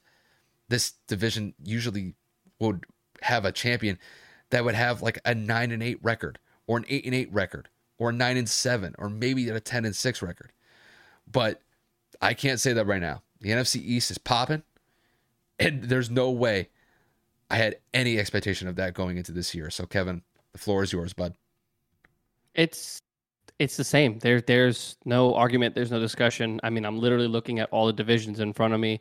There is no division that's close. And the only thing, in my personal opinion, that would be close would be the AFC West. But the Chiefs obviously have dominated that. The Raiders are 1-4. Obviously, at that point, the Broncos are 2-3, and the Chargers are barely 3-2 with their own injuries and their own problems. It's the NFC East. We're talking about 3 teams that have legitimately held opponents under 100 points within the first 5 weeks. Philly's held opponents to 88. Dallas is at 72. New York is at 93. And then we're talking about one of the, if not one of the, not even one of, the worst division in the NFL has been this division for the last 5 years outside of Dallas. It has just been an easy cakewalk for them. It's just been a repetitive reoccurrence. It's usually one team at the top. The rest are horrible. And it's really difficult to like Kyle said, to even admit that in this case, the Eagles, Dallas Cowboys, and New York Giants are basically a game apart from one another. Dallas has the tiebreaker against New York, so it's a little bit more close in that regard. But you could have never in a million years come to me and said, Kev, after week 5, and this is in August, you could have come to me even earlier. I think that the Cowboys, Giants, and Eagles are essentially tied for first place with a well above over 500 record. I would have laughed in your face. I would have told you to go away, and I probably would have continued to make fun of you for the remainder of your mortal existence. And maybe even in the afterlife, in heaven, in hell, wherever it is that I see you. That's laughable. It makes no sense. And yet here we are. All these teams are playing well. Again, like Kyle said, I kind of found that funny. I laughed pretty hard when you were saying that. The Commanders are in the basement. Nobody cares about them. It's kind of fucked up. But it's so true, because it's like 3 teams combined have a total of 13 wins. That's more wins than most divisions have in total. And that's between 3 players. Like if you look at the totality going just from the NFC, in the NFC North, The Green Bay Packers, Minnesota Vikings, Chicago Bears, and Detroit Lions have a total of 7 wins. Or excuse me, no, not 7. That's 7 right there. I can't add 10 wins. Then you go to the South: Tampa, New Orleans, Atlanta, Carolina. You have 3, 5. You have 8 wins in the South, and then in the West you have 3, 2, 2, 2. That's 9 wins. Like, how is it that full divisions have less wins than 3 teams in the league? That is just wild to me. And it shows. Brian Dable's doing a great job over there. Mike McCarthy and Kellen Moore and Dan Quinn are doing a great job over there. Obviously, Brian Dable is doing a great job in New York. Or excuse me, Nick Sirianni. I said Brian Dable twice. Dude, they're well-coached teams. Their defenses are great. Offenses are lackluster outside of Philly, but I mean, they're getting it done. And that just speaks volumes to how much this division has turned around in just one season and how crazy the NFL is, man. Any given Sunday, more like any given NFL season, because, again, I would have never predicted this in a million years. Now, I will say, Kev, we have to kind of take this with a grain of salt, because just because they started out this way doesn't mean that it's going to finish. No. But again, it's just the fun of this segment right now, just because we are getting closer to that halfway point of the year. And I've been talking about it to a lot of my friends. Kyle and I talk about it almost every day. Again, this division has been laughable. That when teams come out of the division, it's almost like, well, they're a first round exit. Like, nobody even cares. Mm-hmm. Oh yeah, I mean, look, I'll give you an example. So, when it comes to like the NFC East, obviously everybody focuses on the Eagles, Cowboys, and Giants, and deservedly so. I'll give you an example though of somebody that we don't care about whatsoever. The Commanders are playing a Thursday night game against the Bears. We're not even wasting our time when it comes to a preview of that game. And it goes to show like how much of a joke the Commanders are. Now, granted, I know we just kind of talked about them not too long ago, but if you were to take that Commanders team out of the fold here, I don't think I would shed a tear over it in the NFC East. Like, I got 3 other teams to work with the Giants, Cowboys, and Eagles, and they're going to basically slug it out for the next, 3 months? So, I mean, the Commanders are pretty much irrelevant as far as I see it, but, when you compare it to the other divisions across the board, yeah, back in the day, 5-6 years ago, it was definitely the NFC West. The NFC West was just absolutely stacked. And, maybe you could say the AFC North back when both the Steelers and the Ravens were going back and forth. Yeah, you could definitely say that. But, if I had to, I guess, say like another division that'd be right behind the NFC East for second place, probably have to go with the AFC West. It hasn't really lived up to the expectation that I thought it would, but the Chiefs are sitting at 4-1. The Chargers are sitting at 3-2. The Broncos have been just an absolute letdown through the first 5 weeks. I mean, it's getting so bad. There's some real tension with the fan base with Russell Wilson at this point. And not only Russell Wilson, but the entire team. That team is just not getting it together. And I have to say this when it comes to the Raiders. I understand that they're 1-4. Kev, they could easily be 4-1. 4-1, even 5-0. They've lost like all of their games by a combined single-digit total, right? Like, pretty much. Yeah, I mean, they lost to the Chiefs by 1 point. And that's all Josh McDaniels' fault. And I will not continue to talk about that because people are just insane. Oh, you have to be gutsy in the AFC West. No, you don't. You go for the field goal. What's wrong with you? You tie the game. Yeah, I mean, there's a chance that Pat's going to probably win the game if you do that, But you can't say that you lost it on your inability to score a 2-point conversion. And guess what? Their defense actually stepped up and got a stop. So had they gotten that extra point, now you don't have to worry about, going for a game, a field goal that would, win the game, being down 1. All you'd have to do is just march down the field and kick a field goal. Kick a field goal. Granted, it'd be a tied game at that point had they gone for the extra point, but less stress. If you go to overtime, you go to overtime. Bro, you got Daniel Carlson, who's one of the best kickers in the league. Guy's automatic. I think Homeboy's up to like 38 straight field goals at this point. He hasn't missed. Yeah, I think he's automatic. 5 or 6 away from an NFL record. Yeah, he's just absolute money. I'm just saying, like, I look back at that game. That was a game that the Raiders could have definitely had. But if I had to say, just to kind of round it back to the point, I'd probably say that the AFC West is probably second. I'd go with the East for me, just because I outside said, of Buffalo, Miami in terms of the AFC eh, East. mm, But Miami, if Tua doesn't get hurt, it's very mm, possible that they could also be 4-1. The Jets are playing better than what everybody thought. Mac Jones is hurt. Like, there are factors to show that each team could be better than what they are. I just don't have faith in the Jets. Sorry. I think the AFC East is the only division outside of the NFC East that has multiple teams with 4 or 3 wins. Yeah, because the Dolphins have 3 wins, the Jets have 3 wins, the Bills have 4 wins. Yep. I think if you add the total up, the AFC East has 12 wins. So I think though, when it comes to the AFC East, though, when it comes to their caliber, I think the AFC West probably still outdoes them. Oh, 100%. We're talking about personnel. We're talking about overall quarterbacks. I'm just saying Yeah, in general, for the sake of right now, in terms of competitiveness, like the AFC East has been a lot more competitive than in recent yeah, memory. yeah. And I think even though I think the Bills are probably still going to run away with that division towards the 100%. end of the year, at first it's been relatively competitive, and I'm okay with that. I Yeah. mean, my team, we're barely hanging on by a thread, but we'll see what happens with the Pats, I guess. It's okay. Me and you can suffer together in the off season. It's fine. Yeah. Being a Colts fan, it's got to be tough right now, though. It's okay. We get through our days. I imagine you guys are probably going to have a new quarterback going into next year. Just another revolving door of new quarterbacks here and there. Hopefully it's a new coach too, but that's neither here nor there. Guys, that is going to wrap it up for us this afternoon, or excuse me, this evening. It's fucking midnight again.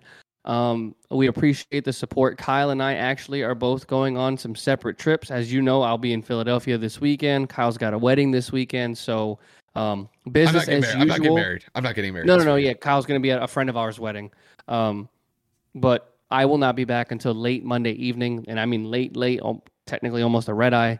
So I will not be here for Sunday's episode, or should I say Mondays, but we will be right back with power rankings on Tuesday. You guys will have ready stuff to go, and the content will continue to flow. We have enough stuff coming up in the pipeline for the remainder of the week as well as over the weekend to fulfill what we need to do. But as always, super kudos to my partner, man. I can't say this enough.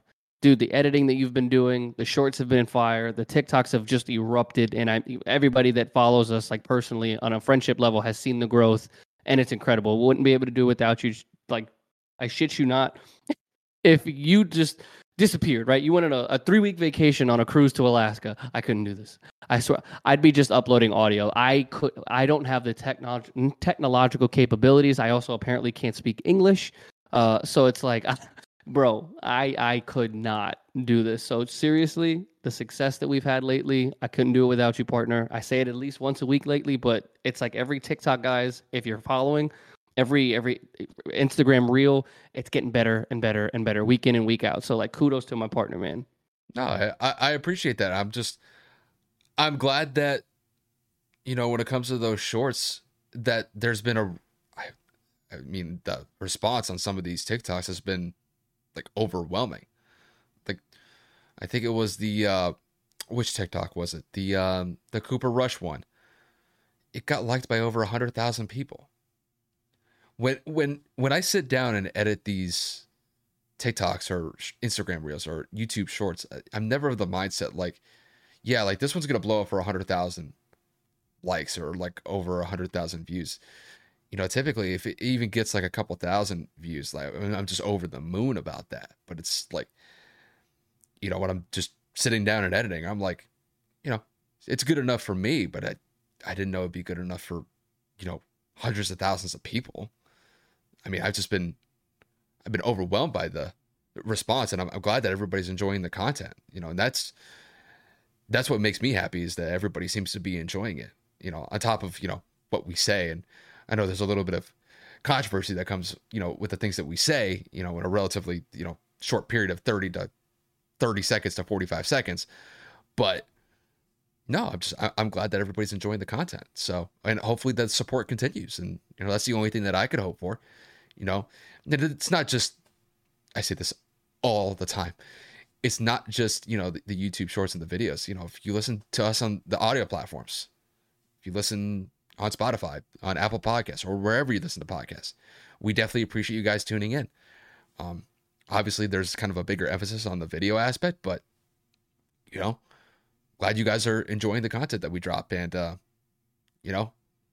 as the week goes on, or as the weekend goes on, there'll be plenty of it. So stay tuned. That's all I got to say.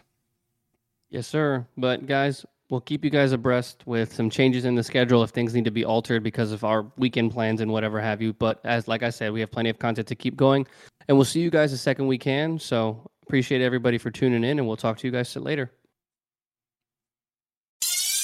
Hi, I'm Mark. And I'm Peter. We're the founders of Electrocast Media, bringing you great podcasts like Nightmare Road Stories, Tech Talk Revolution, and Bodacious Minds. Electrocast networks include Ruby for female empowerment, the Best Business Network, and GPN for geopolitics. We built this company to create community and amplify diverse voices, and we really appreciate your support. So, keep listening to Electrocast podcasts and hear the culture. Electrocast.